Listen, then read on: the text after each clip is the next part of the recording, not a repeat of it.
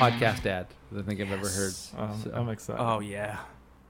I like words. A podcast. Fat, buttery words. About language. Sniggly, chuckling words. The world in words. Wormy, squirmy, mealy words. The world in words. Get it on Apple Podcasts. Or wherever you subscribe to podcasts. Fat, buttery words. Buttery words. I can only... Rock hard words. Yeah, I'm just saying words that I I like. just want Jason... Throbbing, gristly words. I want Jason Statham to do it like rock hard, listen to ripping that. words. Yeah.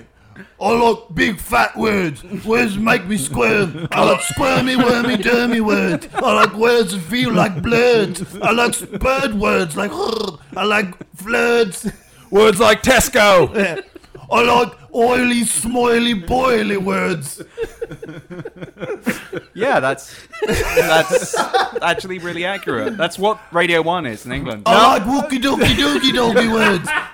I like words make me go ruff ruff. Words make me meow. I like words make me go mew. All right, now you're just fucking being Ringo Starr now. So. I like words I can stick my cock in. I like words that I can hit my wife with.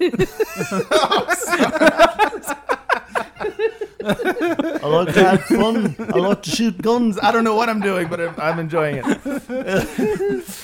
Anyways, what's I want to listen to a Ringo Starr podcast where he's been red pilled. Do you know that women are working against us men? I'm just tired of the feminazis.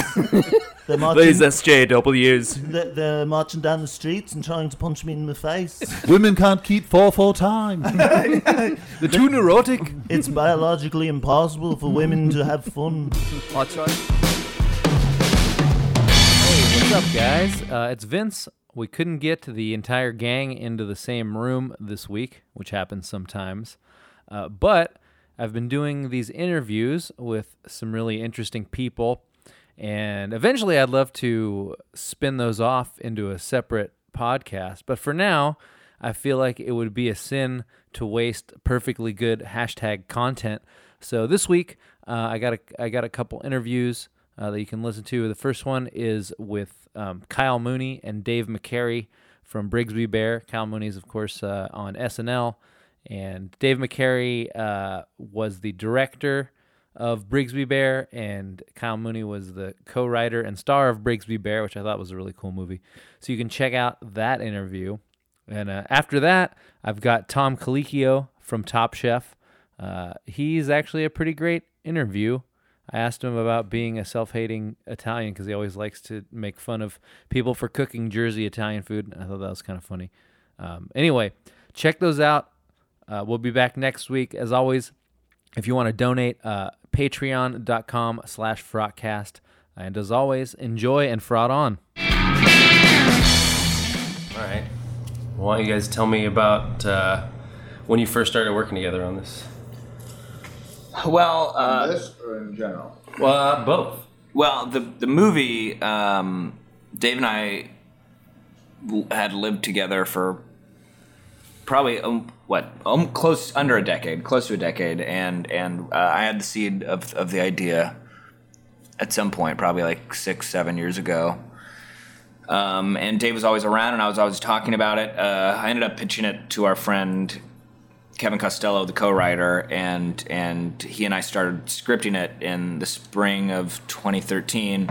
And Dave came on board as a director about 2 years later when we had the final version of the script. But Dave and I have known each other since 4th, 5th grade, and have been making stuff since, let's say, 8th grade.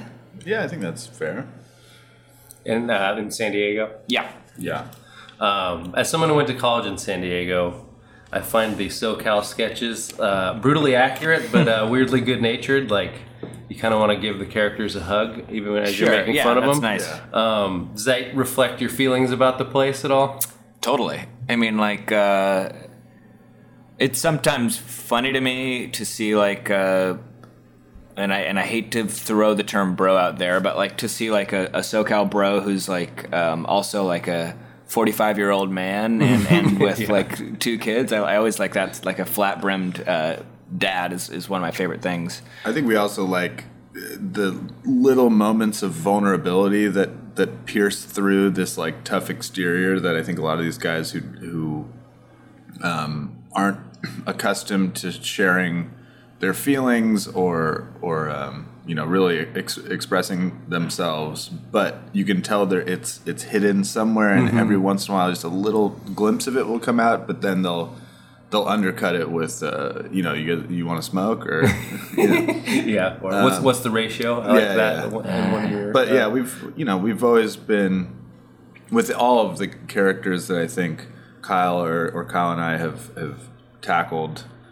We are always trying to find those interesting, honest mannerisms and emotional nuances that we can expose or explore that maybe other comedians or writers haven't necessarily tapped into as much as we would like to tap into. Another interesting part about those characters is they're not telling a lot of, or there's not a lot of like big clear joke moments. The joke is more of the long game of that they're even doing what they're or saying what they're saying, and that's always been a fun part of it for us, where we're not searching for laughs or consistent laughs as much as just the overall experience. I mean, that was going to be one of my questions about this movie, is that it's funny, but it's like it seems very story first, and you're not going for a lot of like the big punchline moments necessarily. Was that a philosophy you had as you were making it? I think so. Yeah, I feel like we felt like the script had inherently humorous moments, and we were just kind of so into the idea of this story that we felt like the best way to portray it was just to play everything as earnestly, honestly as possible, and to not undermine the kind of drama that exists within the movie. Yeah, I've said this a lot, so I'm sorry, Kyle, but here we go. Here we go.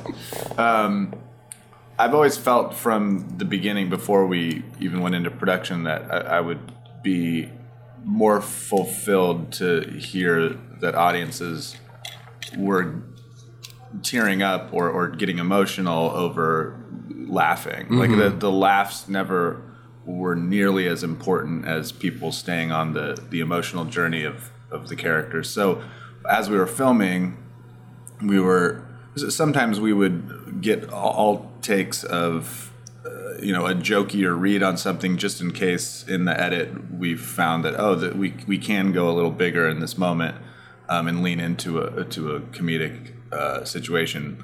But for the most part, we found that we would like this movie as viewers ourselves if it felt genuine throughout and didn't go for those jokes per minute. And did you were there other things that you've watched where you would wish that they would sort of stay more focused instead of going for the more jokes? Other films? Yeah. Or TV too. Yeah, I don't know that we would necessarily judge movies like they went too wacky with it, but there is just the other version of this movie is like Elf or something like that. You know what I mean? Like kind of a broader take on the fish out of water. But I love those movies. You know what I mean? I mean, Elf was one of the references. When we were thinking about this movie, and it's such a great film. It's just their approach, was a little more joke heavy, and whereas it was also heartwarming and had those moments that made you really feel for all these characters. But we thought we could, because we had a script that, even though it was relatively bizarre of a concept, we felt like we could play it as a realistic national news story and lean more into the idea of each one of these scenes and these family moments and these friend moments could feel pretty authentic. None of this is completely out of the realm of possibility. Whereas, to go back to Elf, not to harp on that movie, it's obviously out of the realm of Why possible. do you hate Elf so much? I fucking. I mean, I that love movie. movies with lots of jokes, but I hate when I'm watching a movie and I can feel like the joke metronome, where Yeah. like, Yep. like every 7 The seconds, writing. yeah, and Yeah. it's like you can tell they're like trying to force it in there. Yeah. I want to That's- make clear, I really love Elf. I really Yeah. do. I mean, I think that's also another one where it's jokier, but it's attempting to be genuine in the same way. I Totally. think. Were there ever like hyper specific SoCal parodies that were hard to sell on SNL, where it was because the show's traditionally so like New York focused? Yeah, I mean, just generally, like sometimes the audience won't react to things that we feel like are acutely accurate to the SoCal experience. But I think to that, accuracy sometimes or oftentimes tends not to be that funny. It just tends to be like, whoa, makes me uncomfortable how accurate this is. Right. Yeah, but my point is Yeah. that I think there's a portion of audiences on the East Coast that don't. That don't even know the reference. Yeah. Yeah. But yeah, I'm trying to think if there's anything that like just like couldn't make. You're asking if like there's something that. Yeah, if there was anything that didn't quite translate because it was too San Diego specific. I would say just most of it. Because to me, like when they're arguing about the salsa, and then like, no, it's just a kicker. Like everything's just so very accurate. Yeah, there is a specific salsa that existed at a taco shop in LA when we lived there for like 10 years, and I truly was so bummed when this salsa disappeared. Because it's the habanero salsa. Yeah, it was like orange and the tastiest. I mean, it was extremely hot, but it was the tastiest salsa we had ever tasted. And then all of a sudden, they just discontinued it. They discontinued it, and then that place, Tarasco's, closed down. Yeah. Sorry. No, that's great. I like that. My friend Justin Halpern, who grew up in Point Loma, he likes to say that the flag of San Diego should be a drunk bro with his shirt off in the middle of the street while his girlfriend tries to calm him down. Agree or disagree?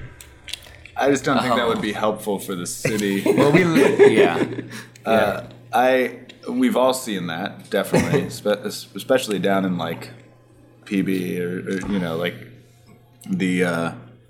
But that is everywhere. Right. It's just it's performed differently by these people. But like in the South, there's a drunk Southern guy whose girlfriend's trying to calm him down, and in New York, there's some drunk accountant guy whose girlfriend's trying to calm. shoes. I think the consistent thing here is there's always going to be drunk assholes that girls are the more emotionally grounded people who can try to reel them back. You guys started this before pre-SNL, writing this script? Yeah. I was going to ask if it was hard to get a movie made that wasn't like a recurring character. I don't know. Does that even apply because you started it before? I think obviously like starting the movie and not having an idea that I was gonna get hired by the show. It was just like, let's make a movie. This is the story we're gonna tell. If anything, it was more, I guess, a scenario where just being on the show gave me more value or like leverage to help to get this movie made. But nobody was ever like, we want you to do this broad thing. I mean, like I think everybody's always kind of been supportive of telling the story you wanted to tell. And it's also not an SNL movie. You know what I mean? Right. It's not, Lauren's not producing it. If you read the script prior to us even like pitching the tonal approach that we wanted to go after, the script in itself is pretty heartwarming, and I think any smart producer or financier who reads the script, I think, would be on the same page as us. Is like, yeah, let's not make this broad. There's a very sweet story here. Let's try to make it feel authentic and genuine. But I do want to just articulate that everybody at the show has been incredibly supportive of the life of this movie. Absolutely. Was sort of doing it indie style and taking it to Sundance, was that always the plan, or were you did you Did you try to sell it to a studio beforehand? Or? I think, that was pretty much always the plan. I think, given that it's kind of a strange movie in some ways, and that like I'm not a named star, like I don't think it would have made sense as a studio movie. Mm-hmm. I don't think that You're a named star to me. And I like you. You could have done better than that. So yeah, the goal, I think, like early on, as we would like pitch the idea to producers, I think everybody was kind of on board with let's try to get this into a major festival if possible, and kind of build it from there. There's also, just side note, that because we shot in Utah, it was really important for us to get it into Sundance because it was really special to have the opportunity for local cast and crew that we filmed around Salt Lake and around Park City to be able to kind of, not often when you shoot on location do your local cast and crew get to come see the premiere, the opening week of your festival run. So that was really cool. Was there anything in particular that inspired the idea of this kid raised in isolation? I mean, I think about this a lot, and I don't know that I can like pinpoint a moment or thing. I know Kevin and I, the co-writer, did talk about that movie Dogtooth a little bit early on, but I think I initially was just kind of struck with the idea of like a guy who watches a TV show that's made just for him. That was like kind of, I don't know where that came from, but it just sort of appeared. I kind of know where it came from.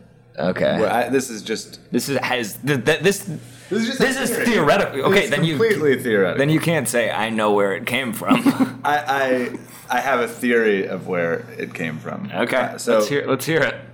I've said this before. So Kyle is a very accomplished thrift store bargain bin digger for these obscure children's educational videos that are always, he strikes gold often, or has over the last decade, and oftentimes shares his favorite moments that are like unintentionally funny or bizarre or psychedelic or whatever of these weird videos, and he shares with me and his friends.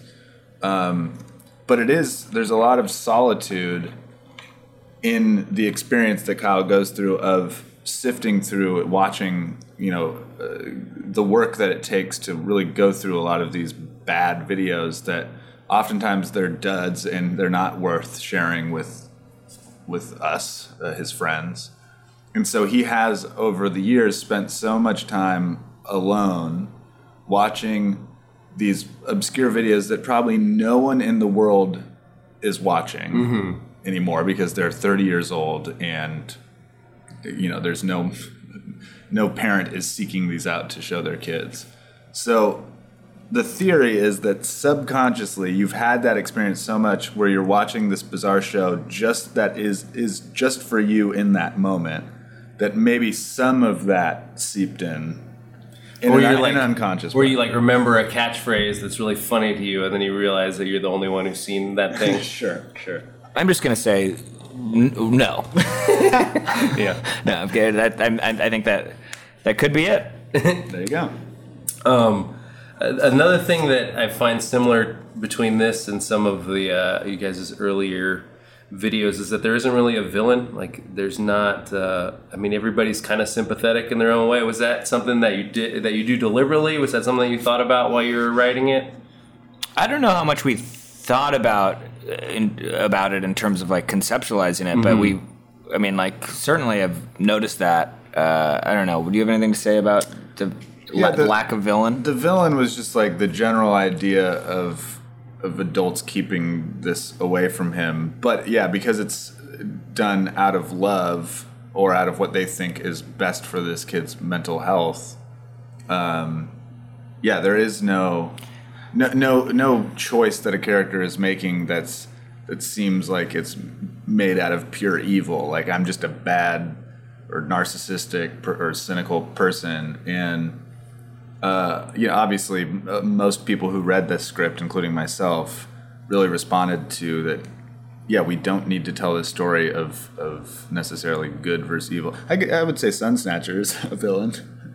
He's fake. He's fake. Spoiler alert. But yeah, I mean, I think maybe subconsciously too, when Kyle and Kevin were writing and finding that this was a film more about the love of filmmaking and friends coming together and being creative, that there was no need to turn it into a bad guy experience, and that we could just embrace the feel-good nature of the film. And I always loved that about the initial script.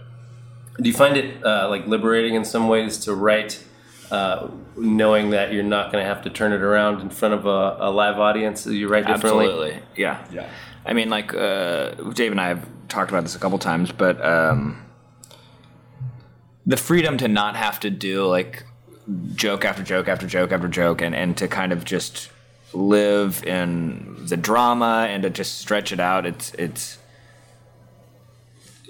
makes for a more rewarding experience in a lot of ways. We've also talked a little bit about how we're just generally not as talented at coming up with. I'm not a joke writer, really. Yeah, you know what I mean? Coming up with joke, like there are people, and we've seen at our job at SNL these incredible writers who are. It's crazy how machine-like they can just every 5 seconds there's like a great joke that comes out. You've said this, and I've thought this before too. Like that's kind of like the way a situational comedy works. Every moment a character is saying something like incredibly clever or something like that, and people just don't talk like that. Yeah. And we knew that to keep our audience in the example of Brigsby Bear, to keep our audience engaged with the truths of this character's journey, the more you come up with these clever speak and go after, I would. There are like, you could maybe find a couple moments in this movie that that kind of break that that wall, but we tried to keep it to a minimum. Yeah, it's just the I think as an audience member, you're less invested in the story when you don't feel like it's real, and the more you add characters speaking in joke speak, then you're just like, well, now this doesn't feel like it's an honest story anymore. I just tend to enjoy things more when the situation feels clever and entertaining, while the characters themselves are kind of inarticulate, and I think that's another thing that, going back to like the SoCal. Yeah, no, totally. And Dave kind of touched upon that as well. Just that idea of like, it is the situation or the concept as a whole is the funny and interesting thing. Mm-hmm. Yeah. Who are your like comedy heroes growing up, and are there people who are around now whose career you're trying to emulate? You want me to say you were my comedy hero growing up? Yep. Dave. Yes. I mean, I think like nobody that would be like, that's like super unique. I grew up watching Saturday Night Live, and so Hartman, all of those casts. I mean, anybody there's I can't think of a cast. It's not like I'd be like, all the cast members have been good in the history. We loved the early Sandberg stuff, Farley, Farley years, all that stuff. And then yes, your Bill Murrays, your Steve Martins, Martin Short. I love Albert Brooks movies. We loved Ace, The Mask, When Nature Calls. Jim Carrey was a bit. I wasn't like. I mean, like, but I guess like over time, you obviously learn more about the history of comedy and like your Andy Kaufmans and people like that who kind of add a level of performance that is antithetical to typical comedy. I would say in recent memory, the things that make me laugh the most are like YouTube videos of kids just speaking directly to camera who have no audiences. Yeah. This is maybe like a cheap way to answer this question, but like I think I would like to think Dave get most laughs out of human interaction and observing people and just like characters. So this movie, it's sort of. But also, you'd say Dave. Dave is one of my comedy heroes. Great. This movie sort of hits all of the traditional studio notes, like, oh, give it more heart, and like, you know, it's like a love letter to the creative process. Like, do you feel like you're going to be bound by that with the next thing you make? Hell no. Really? Because you keep on saying, like, after this experience, I want to do another movie with art. With art? Heart. Oh, heart. Oh, yeah. No, I definitely want to make... that's not necessarily true. I would definitely like to stay on more of the dramatic scale, but I think we'll always be using what we know about comedy to a degree. I'd like to think we're just always going to be, whatever idea is interesting to us at the time, we're going to pursue. Right. And then that's kind of what we've always done. There have been moments in our history where maybe we've like attempted to do something like topical, like just in an effort to see if we can reach an audience that we wouldn't normally. But I think we've pretty much always stuck true to like, let's do this thing that's making us laugh. Right. Yeah.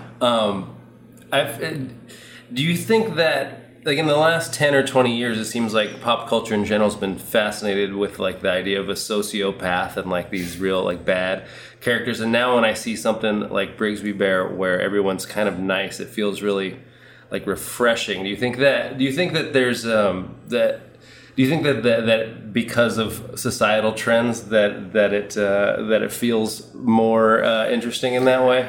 Maybe, but I think also just like, I don't have like a super dark sensibility, you know what I mean? And I don't think Dave does. I think like I've never been, as a kid, I probably like that stuff would have made me nervous. You know what I mean? Like I just like kind of always maybe gravitated towards. But I've seen you watch and love films like a Dogtooth, which was an inspiration to a degree for the film. Like that is a pretty but sometimes it gets scary though.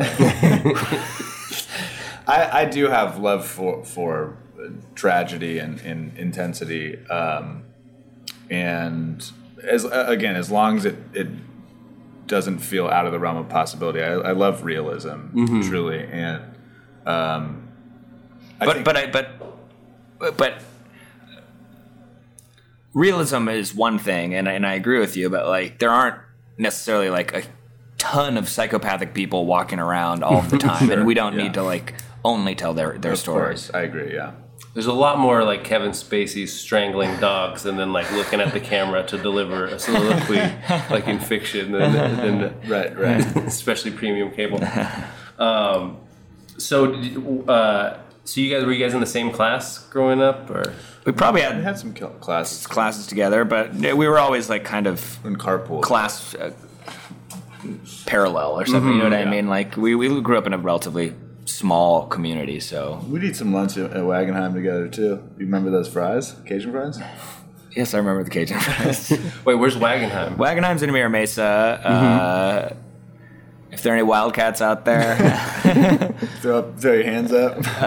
So we went to Miramar Ranch Elementary School together. Then we went to Wagenheim, and then we had to transfer schools to a brand new middle school called Marshall Middle School, and then we went to Scripps Ranch High School together. For anyone who's keeping tabs, cool. Please keep tabs. All right. Thank you so much. Yeah, thank you. Yeah, that was fun. I'll give you the.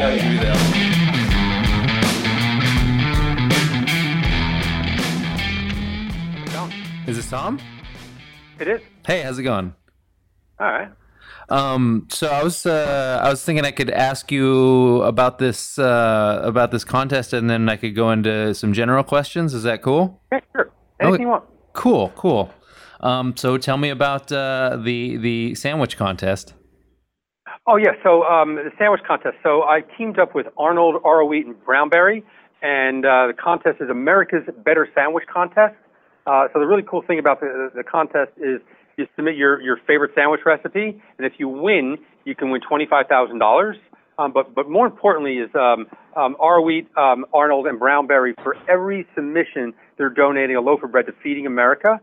Feeding America is America's leading anti-hunger organization. They support food pantries across the country. And so not only can you, if you win, can you put some bread in your pocket, but you can really help to put some bread onto family tables that are really struggling. Very cool. Do you have, going to general question, do you have a first food memory? Oh, God, a first food memory. Man, that's a tough one. There are so many. A first one, I used to go fishing at a very young age with my grandfather, and every morning before we'd go fishing, early in the morning, he'd wake up and he would make eggs and peppers. He would fry peppers and onions, and then almost like a frittata, crack like eggs into it.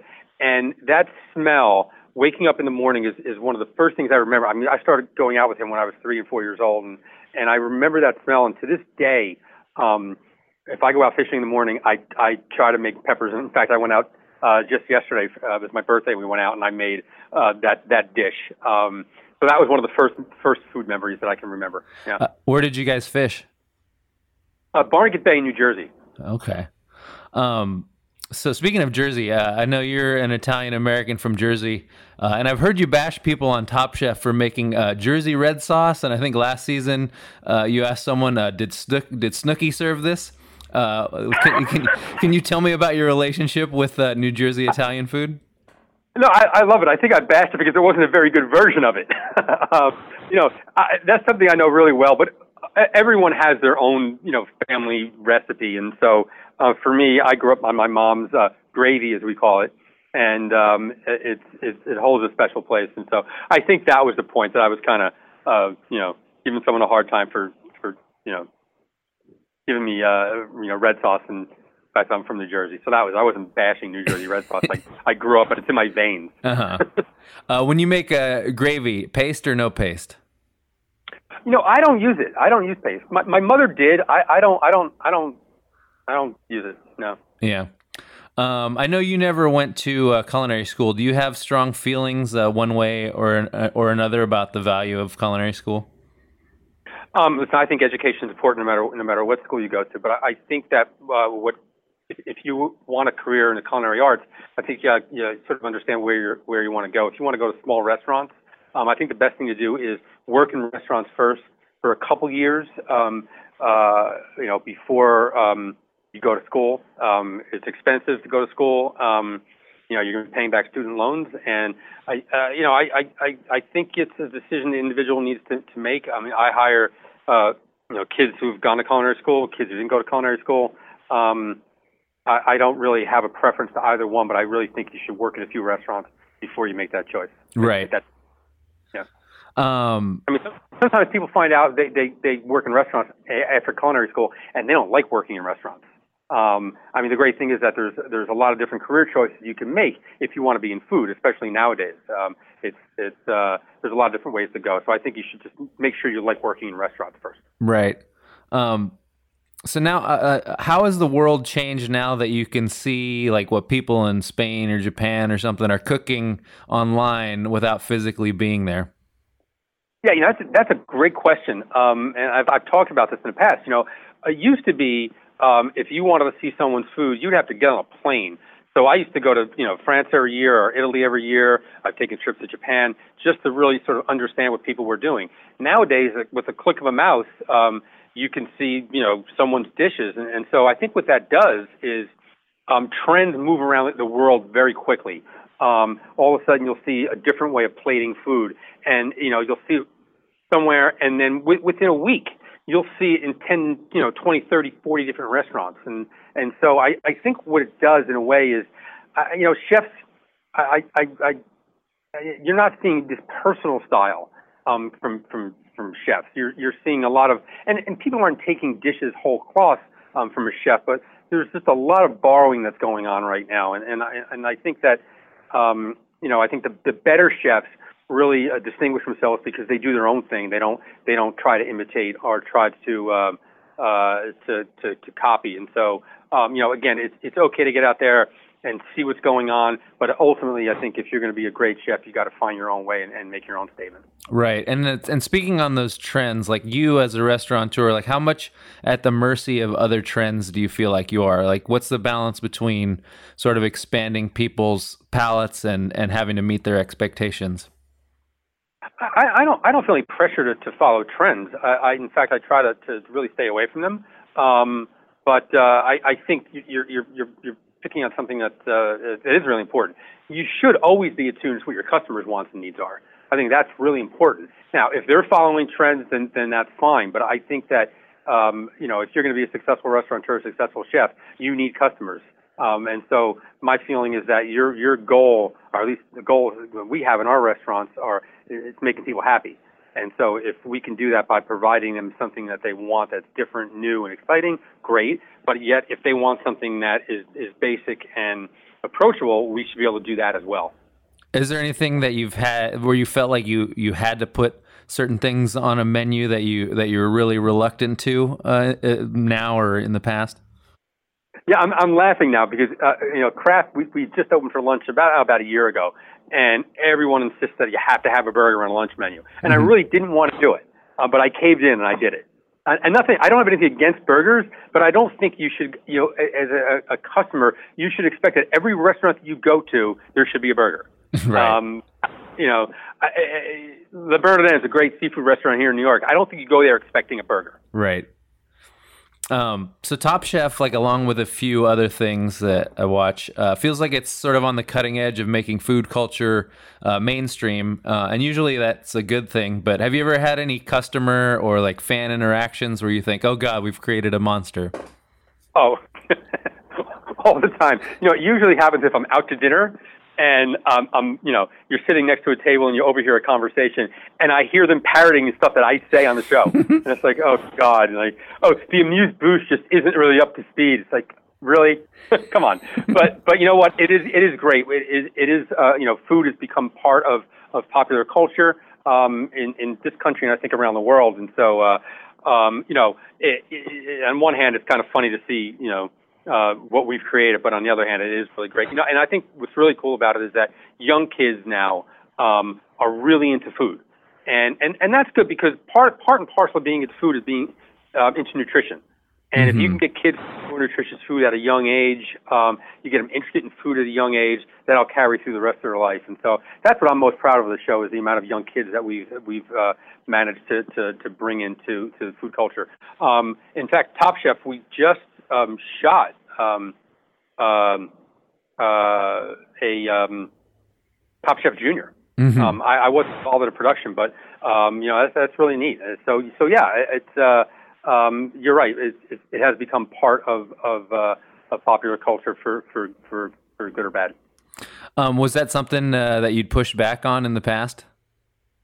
No, not at all. I mean, the Top Chef Junior thing. Oh no! Actually, I wanted to do it a long time ago because I kept running into kids who just love the show, and there's certain complications when you're working with children. There's certain rules and regulations. They have to have tutors on the set. They can only work 6 hours at a time, and so looking at our production, we're working 16-hour days, and so it definitely limits how quickly you can get a show up and running. I think the other shows that were on network where they spent a little more money in the production, they were able to bring kids in. It was a little easier, but we finally managed to figure it out. Yeah. Right. So on Top Chef, you guys, there's you get chefs that are like winning awards and being honored for certain things. And I always wonder, like, I got 15 restaurants on my street and I haven't been to half of them. How when they're doing those awards, like how do they get a realistic cross section, I guess? We have great casting agents, and what we do is we cast in probably 8 to 10 different cities. And a lot of it is an interview process. We're looking to cast for diversity, for both racial diversity, We're looking for equal amounts of men and women, but you also have to have some serious chops. For the most part, we only bring in executive chefs or chef de cuisines, maybe like a senior sous chef level. And so, obviously that's important, but we try to be inclusive, and I think that's also part of our success. The show is interesting. The show is fun, but there's also serious food as well. So I think that's why we've been so successful. Sorry, shifting gears. As a restaurateur, how do you feel about Yelp reviews? I think they're fine. When you look at Yelp, or if you look at any of the other crowdsourced reviews, you're not looking at individual reviews. If you respond to individual reviews, you make yourself nuts. You have to look at trends, and you have to look at trend lines. And so if I'm noticing over the course of a week, I'm getting a lot of complaints about salty food, for instance, then I know I have a problem. But then it's different than that. I have, in the course of an evening service, there's 4 to 6 cooks working around a stove, right? So now I got to figure out where's the problem. If someone's complaining about fish being salty, then I know I need to go to that fish cook. And so again, you're looking at trend lines and not just individual reviews. So I think there it's helpful. But I've read reviews on Yelp of restaurants that aren't even open yet. So kind of have to look at the big picture. Right. What are some of your favorite and least favorite restaurant trends right now? It's hard to say. I don't get out that often. I'm actually going out tonight for dinner, but I don't get out that often. I think I'll say what I like instead of what I don't like. I like right now that you're seeing restaurants that are much more focused. You're seeing menus that are shrinking down.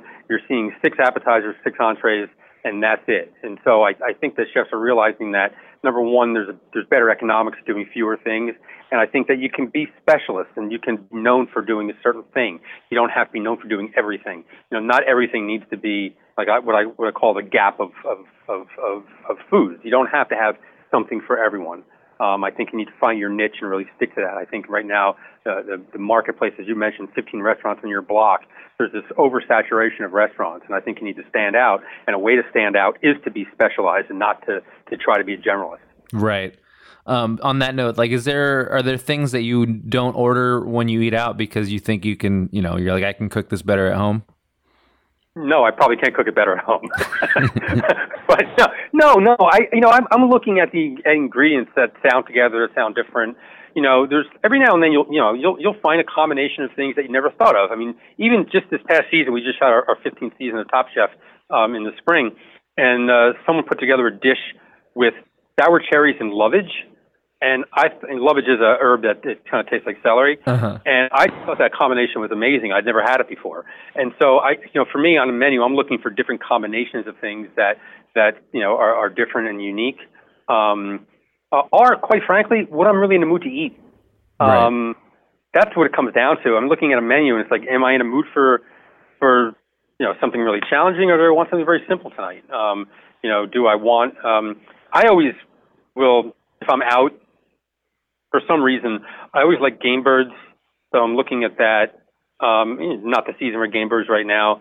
I think it's a good season for fish right now, especially local fish. So, it all depends. Yeah. What I don't want to see right now, I certainly don't want to walk to a restaurant now and find butternut squash. I'm looking for something that's seasonal. Right.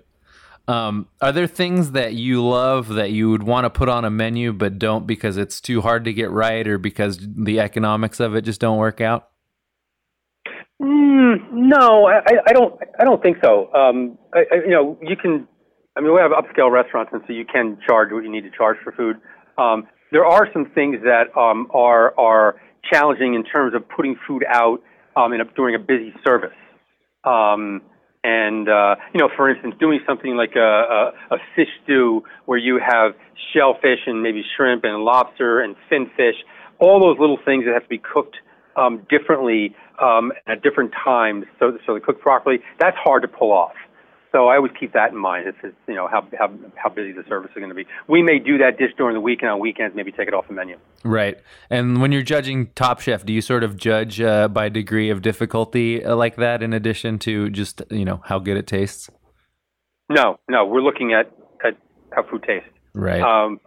It's not so much we're looking at how food tastes, how it's seasoned, if it's cooked properly, what the intention of the chef is, and then does it adhere to the actual challenge, and that's really it.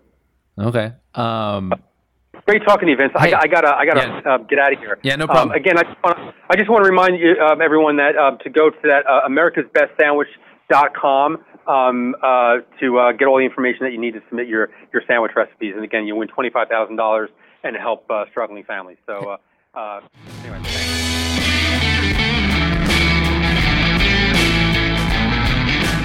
All right, that's a wrap for this week. Again, if you want to donate, patreon.com/frotcast.